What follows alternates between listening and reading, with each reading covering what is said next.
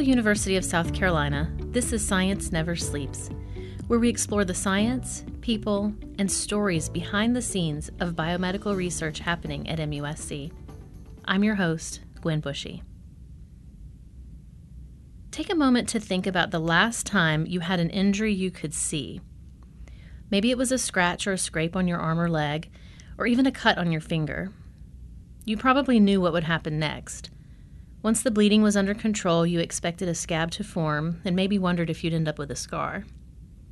At the center of this healing process was a cell called a fibroblast. Fibroblasts are the most common type of cell found in connective tissue, and they play an important role in healing wounds by secreting collagen proteins that repair tissue. But sometimes these fibroblasts become confused about what they should be doing, leading to a condition called fibrosis. Researchers don't fully understand why fibrosis occurs, but it leads to organs or tissues developing excessive fibrous tissue, which can interfere with multiple organs like lungs, heart, liver, skin, kidneys, and eyes, ultimately leading to loss of organ function. Inflammation or fibrosis play a role in several diseases, including lupus, cystic fibrosis, and scleroderma. There are currently no FDA-approved drugs that can halt the progression of fibrosis or reverse it, making it an essential area of focus for research. In this episode of Science Never Sleeps, Dr. Carol Fagali-Bostwick joins us to discuss scleroderma and fibrosis and her research to find treatments and possible cures. Dr. Fagali-Bostwick is a distinguished university professor in the Division of Rheumatology and Clinical Immunology at MUSC, and she's the Kitty Trask Holt and Smart State Endowed Chair. Dr. Fagali-Bostwick's research interests focus on fibrosis accompanying disorders such as systemic sclerosis and idiopathic pulmonary fibrosis. In addition to research, her efforts include mentoring junior investigators in patient-oriented research and directing the Center for the Advancement, Retention, and Recruitment of Women. She also serves as the vice chair of the board of directors of the National Scleroderma Foundation. Stay with us.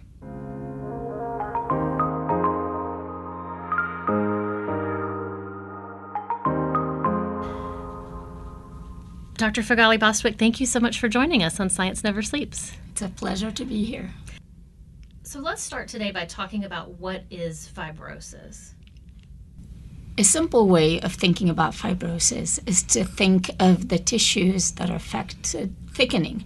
So fibrosis is excess production of what we call extracellular molecules, such as, for example, collagen, a common one that a lot of people know what collagen is these days. But when cells in the body start to make too much of these molecules and stop being able to break them down and clear them to keep normal levels of them, that's when fibrosis happens. And as a result, whatever tissue or organ is affected becomes thickened and stiff. And how many people are impacted by this disease?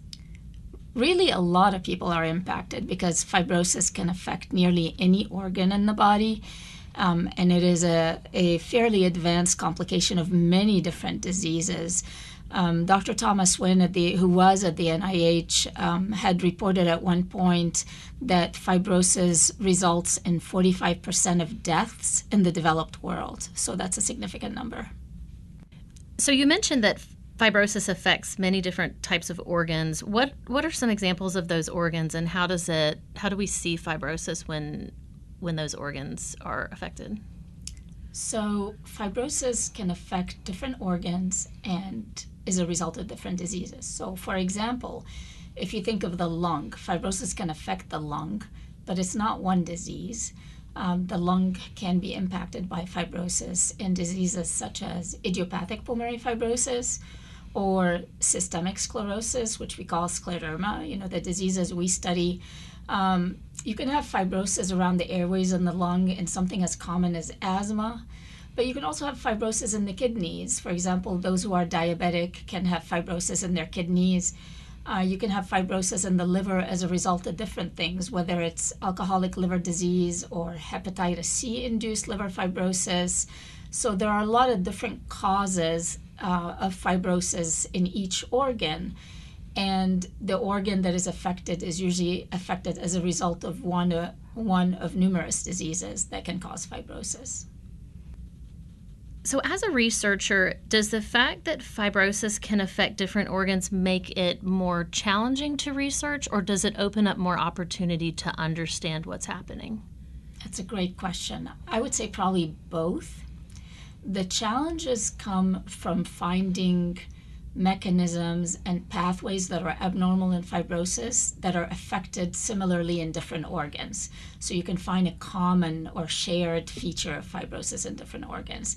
So that's where some of the challenges are in the research, leading to a better understanding of what's happening in fibrosis and what causes it and how can we change it and change the outcomes. The opportunities are exactly the same. If you find a pathway or a therapy that affects mechanisms in more than one organ, now you have something that's potentially of benefit to so many people with so many different diseases. We understand that fibrosis affects a lot of different parts of the body, so then I would imagine that makes treating it quite complicated because of the different areas where you would see it. What are some of the more traditional existing treatments for this?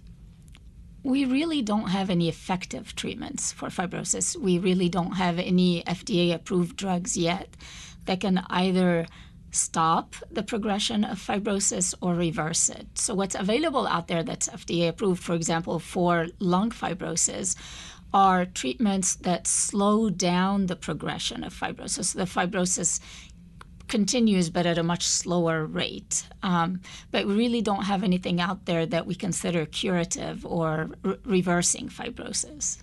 So this makes this particular area of study a really important one because there's not much out there for patients who are experiencing this. Exactly. For your research specifically, what type of fibrosis do you investigate? What are you most interested in? So my lab has focused over the past more than 2 decades on studying fibrosis across 2 organs, the lungs and the skin. And the reason for that is one of the diseases we focus on is systemic sclerosis, also called scleroderma, which is unique in that patients with scleroderma can have fibrosis in multiple different organs. So for example, individuals who have hepatitis C induced liver fibrosis have fibrosis restricted to the liver. Those who have asthma have fibrosis restricted to the airways and the lungs. But in scleroderma, the patients have fibrosis of the skin, of the lungs, of the kidneys, of the GI tract, of the heart. So they have multiple organs affected. And as a result, we've been looking at 2 of those organs, lungs and skin, because they're the more readily studied organs compared to, for example, the GI tract for us. Because we figure if we can find shared features of skin and lung fibrosis, then those features are likely to also be relevant for other organs like the liver, like the kidneys, like the GI tract, like the heart. So that's a space where some specialization in looking at the specific organs could have ramifications for other organs in the future, rather than trying to do a lot of study of a lot of different systems. Exactly. So looking at fibrosis across organs, I think, is critical so that we can identify ways of improving the fibrosis for patients with a variety of diseases and not be one disease-centric or one organ-centric. And I think it's interesting that we might hear about some diseases that we don't realize are linked to fibrosis. So you mentioned scleroderma earlier, but also in some of my research, I was reading about liver cirrhosis. And so we think about liver cirrhosis and the things that that's connected to. But the precursor to cirrhosis is the fibrosis of the liver, correct? Correct. Cirrhosis and fibrosis. Right, which is really speaks to inflammation as well. So many of the diseases where we see fibrosis are linked to inflammation in the body.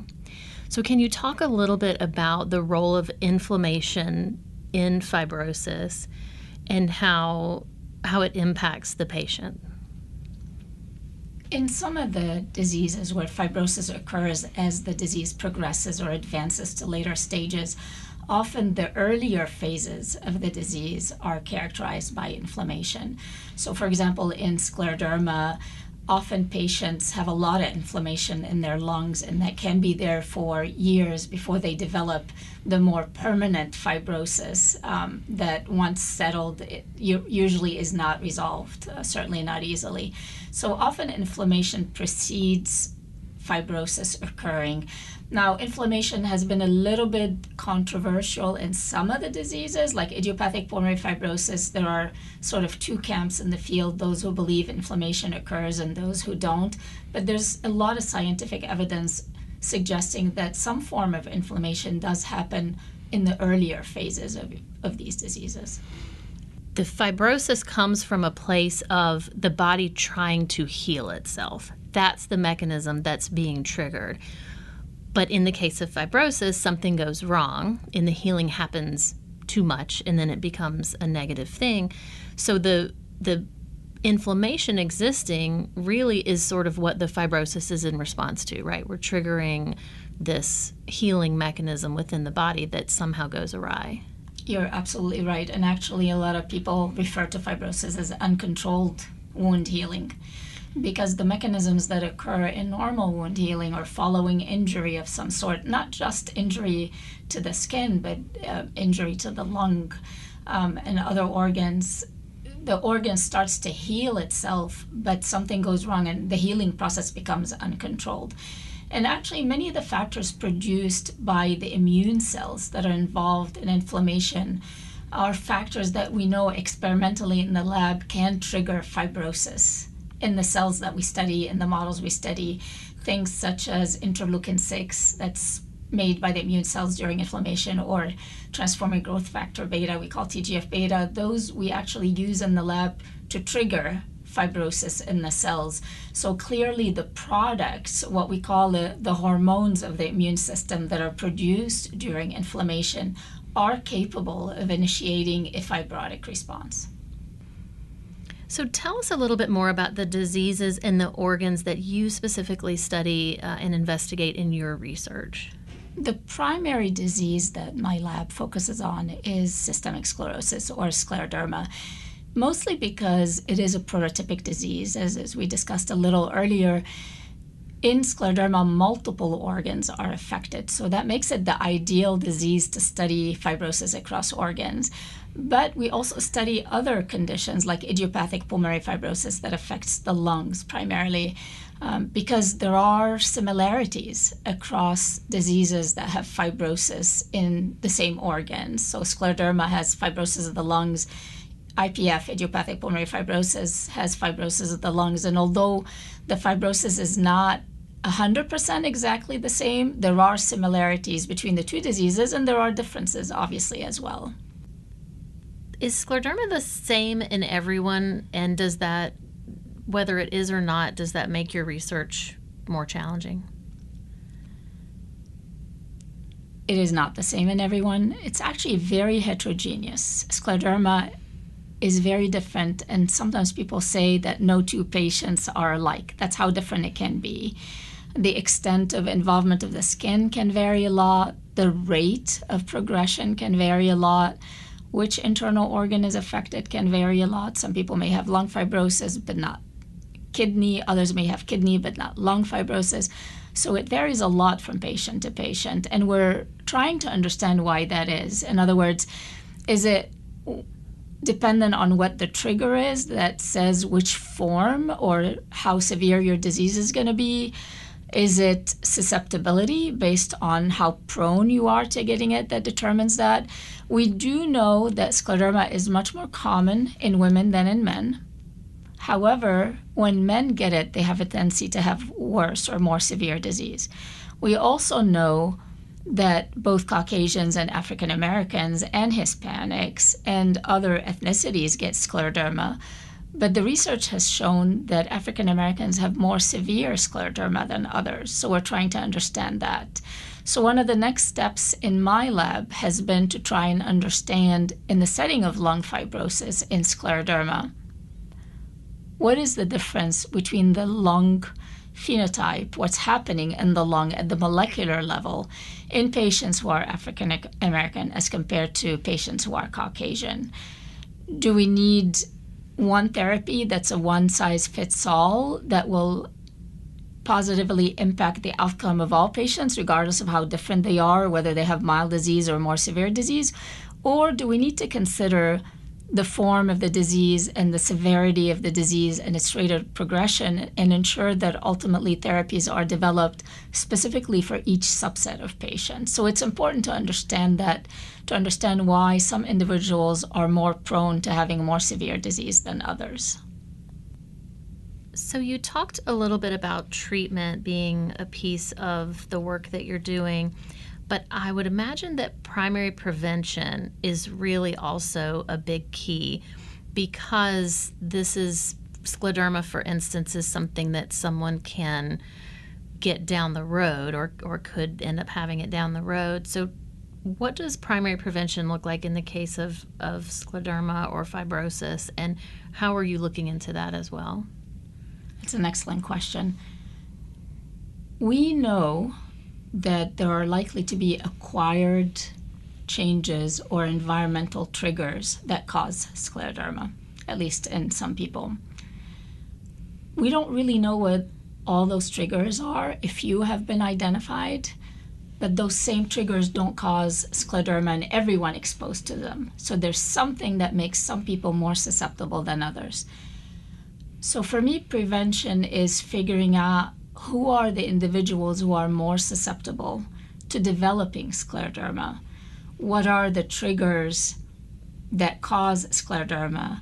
And then prevention comes with knowing individuals who are susceptible can avoid those triggers, or once a therapy is developed, it is used very early on in those who are susceptible with very early signs before the disease has a chance to set in and cause what we call end-stage fibrosis, which currently is not reversible and causes loss of organ function. Fibrosis of the lung and scleroderma is currently the leading cause of death in patients because there is no treatment to reverse the fibrosis, and the only option is to get a lung transplantation, but there aren't enough donor lungs and exact matches to go around, and as a result, people die. So if we can identify those people much earlier, know they're likely to get to that stage, and know how we can prevent it, then we've prevented the burden of the illness, the psychological burden, the physical burden, the economic burden. We've prevented all of it, which would be the ideal place to be. What are some of the examples of environmental factors? The environmental factors that have been reported are somewhat different for different organs. I can give you examples. In the liver, we know hepatitis C, a viral infection, can ultimately lead to liver fibrosis, liver cirrhosis. In the lung, we know historically that coal miners who were exposed to silica dust developed a form of lung fibrosis. So that's an environmental factor. But we're also constantly learning about new triggers that we were not aware of. And the last 2 years have been a great example of that, because there's data now suggesting that individuals who were very ill, critically ill with COVID-19 and recovered, have now evidence of lung fibrosis. So there's another viral etiology linked to ultimately the development of lung fibrosis. So speaking of your research, you are a pioneer because you created a way of doing your investigations in an organ culture system, which was ex vivo. So for our non-researcher listeners, that means that it takes place outside of an organism. So it's not in an animal or it's not in a human. Tell us about that and how that came about, because I just think it's so fascinating and so incredible that you came up with this system that's now being used and referenced by other people in the field as well, right? Right. I want to say about 20 years ago, we were doing research focusing on genes that trigger fibrosis. And the models that we have available for at least scleroderma and IPF are not good, the mouse models. We don't have a model that truly recapitulates what you see in the human disease. We haven't been able to find that model. And also, I've always had an interest in developing therapies. And it is known that most of the molecules that are very effective at curing diseases in mice fail in human trials because humans are different than mice. So I was interested in knowing that the research that I do ultimately is going to be applicable to the human disease, but also that molecules that we may test that may be antifibrotic, potential future therapies, are likely to work in humans, not just in mice. So at the time, I had a colleague who was getting human skin that was discarded from plastic surgery and using it for her immunology research. So it was a different kind of research. So I asked her if I could have some to try. My interest was, if I take human skin as an organ, put it in a dish in the lab, and give it the nutrients that it needs and put it at body temperature, and if I introduce the genes we identified as genes that can trigger fibrosis, or the proteins, can I cause fibrosis in this human skin? And human skin is easy in a way to study for us because you can measure fibrosis by the extent of thickness of the skin. Because as the skin gets thicker and more fibrotic, you can measure that thickness, literally. Mm-hmm. So I tried that and it worked. The protein we initially introduced into the human skin caused a beautiful fibrotic phenotype. So as a result, we optimized the model, working with what are the optimal time points, what are the optimal concentrations, how long can we keep the skin relatively healthy in the setting of the lab, things along those lines. And since then, we've used this model in multiple publications and multiple projects, mostly to show that our research is relevant and applicable to human tissues and thus ultimately the human disease. So in a way, it de-risks a little bit the therapies that you're developing because they work in a human tissue and not just in mice and not just in cells cultured on plastic in the lab. Right, which is really incredible that you found that model, because I would imagine there are lots of biomedical research questions that we wish could be answered straight into a human model, or preferably outside of a human model outside of a human, to get exactly to what you're talking about, to speed up the process of investigation.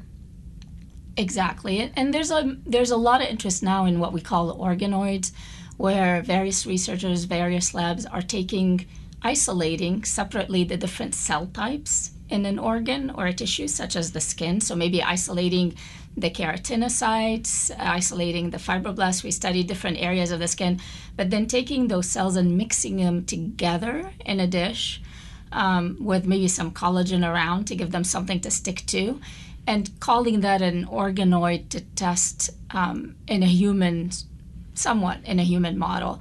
But for me, the skin was already assembled. It's beautiful as it is. It has all the components that you would imagine you would have in any human, right? So it seemed like the more appropriate way to go, and simpler technically as well. And it's worked. And the skin is one of the organ systems of that you would study in the diseases that you study. So it makes total sense that's where you would land with that. So I love that.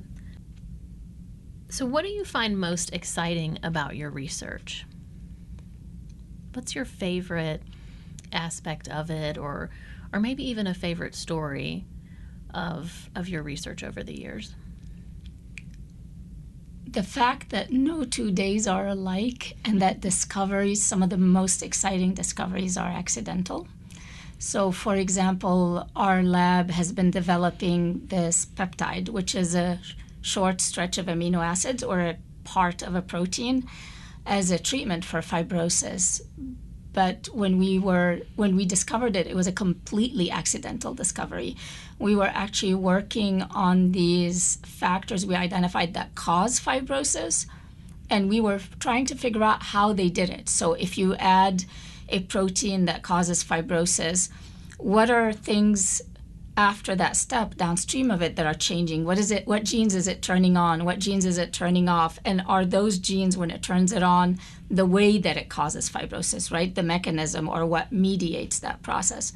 And while we were doing that, we stumbled on this peptide that at the beginning we thought that's what it was doing. It was mediating the pro-fibrotic response of a factor we identified as a fibrotic factor.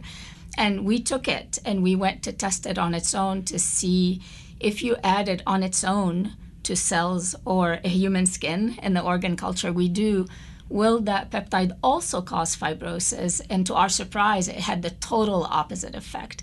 So for me, what's exciting in research is having that prepared mind. Like Louis Pasteur said, chance only favors the prepared mind. And it's having that prepared mind because some of the best discoveries in science in general, not just medical research, but science in general, happen accidentally. Yeah, I love accidental discovery. We've talked about that a little bit so far on Science Never Sleeps, and I think that's really one of the big takeaways for our audience from researchers is that,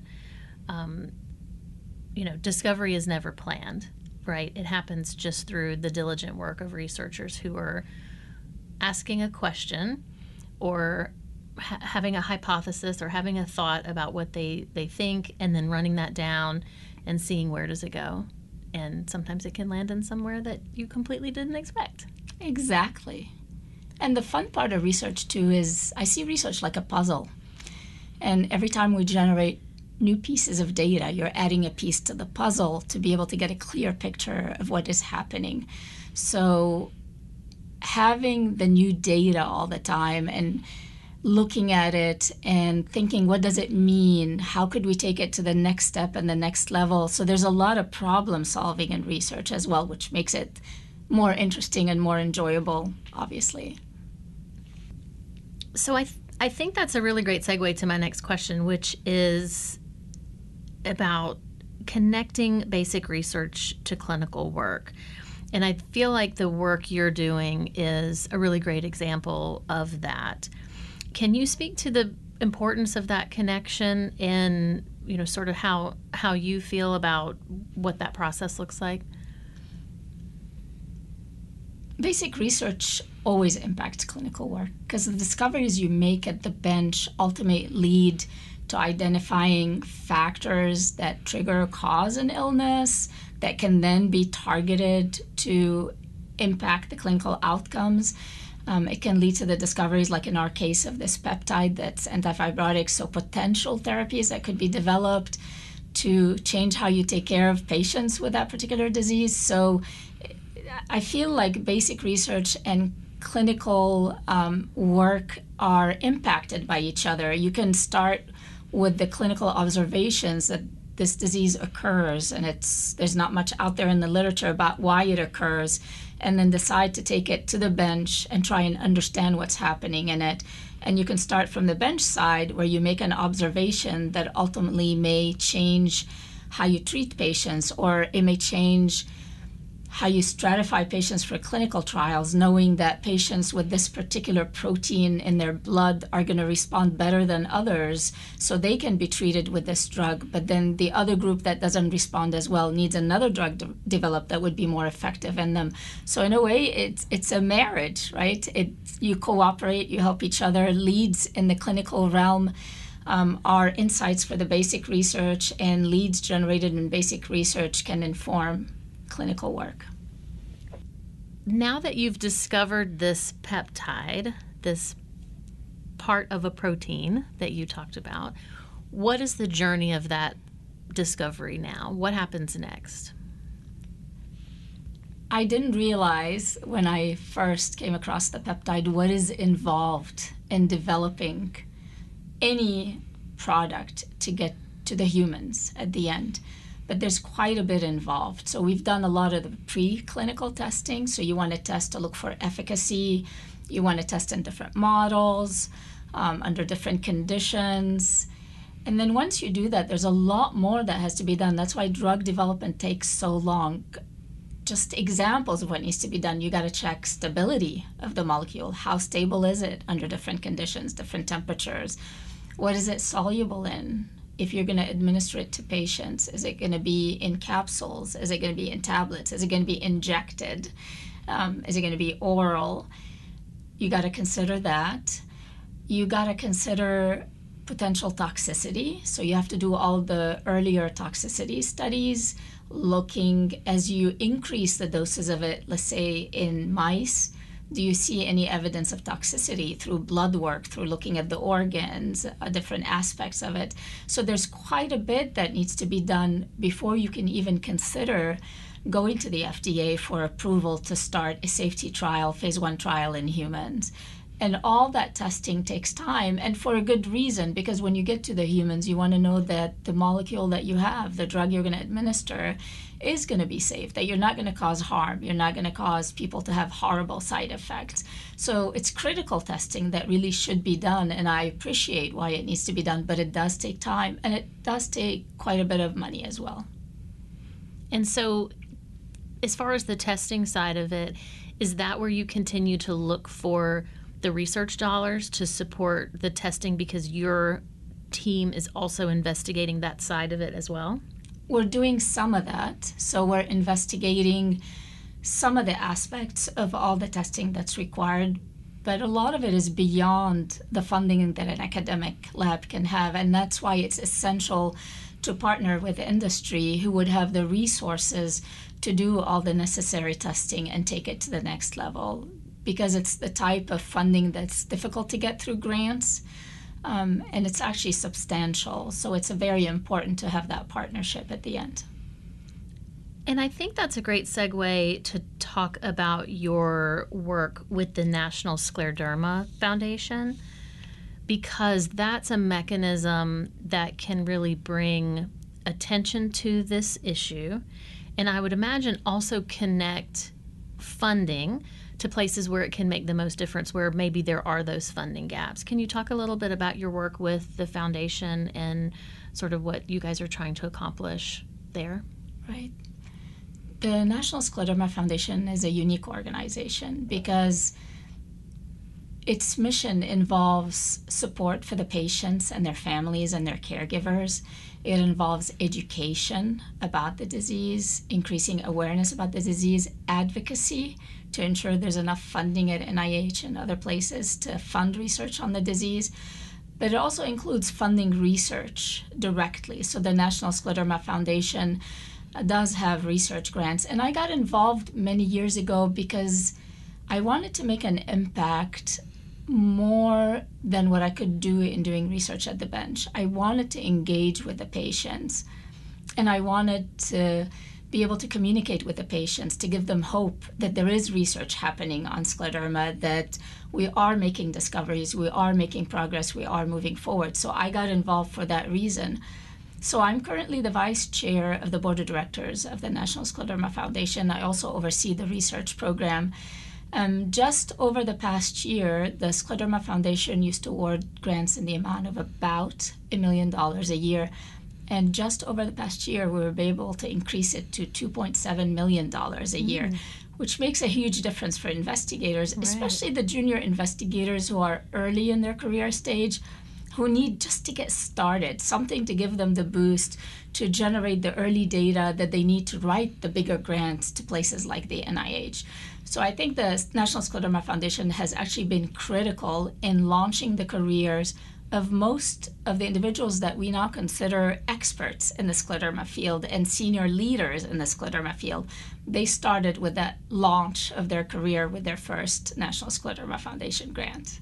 And you really have a soft spot for junior investigators and for mentoring. I do. That is definitely a soft spot. It's one of my passions. My career path was not easy. I succeeded, I hope. Continue to, work towards success. But I always think, what have I learned along the way, and how can I pass it along to those earlier in their career stages to save them the time from the mistakes that I made that could save them time, from the tips that I picked up along the way. I could share that and they could learn it earlier and benefit from it earlier. So I've always had this passion for supporting the careers of junior investigators because of that, I've been very focused through the National Scleroderma Foundation on providing funding for what we call early investigators or new investigators, but also launched a year ago a pre-doctoral award for graduate students who are doing research on scleroderma, just to start supporting them and encouraging them at an even earlier stage of their career, because it's important to nurture this next generation. We need a pipeline of researchers. We don't have enough researchers in the US. We have fewer people engaged in academic research because it's hard. You have to struggle, you have to get grants. A lot of grants get rejected, manuscripts get rejected. Ultimately, perseverance helps you succeed, but we need to encourage more junior investigators to get into the field and show them how exciting it can be and how much fun really research is, but also give them the support and the little push that they need to help them succeed and to just boost a little bit their career, to help them get there so they can see that there is a path forward for them. Dr. Fagali-Bostwick, thank you so much for joining us on Science Never Sleeps. Thank you for having me. We've been talking to Dr. Carol Fagali-Bostwick about fibrosis and her research and the future of treatment for patients. You can find out more about the research happening at MUSC by visiting research.musc.edu. Have an idea for a future episode? Send us an email at scienceneversleeps@musc.edu. Science Never Sleeps is produced by the Office of the Vice President for Research at the Medical University of South Carolina. Special thanks to Karen Dwayre in the MUSC College of Graduate Studies Science Writing Program for scripting support, as well as the Office of Instructional Technology and Faculty Resources for production support on this episode.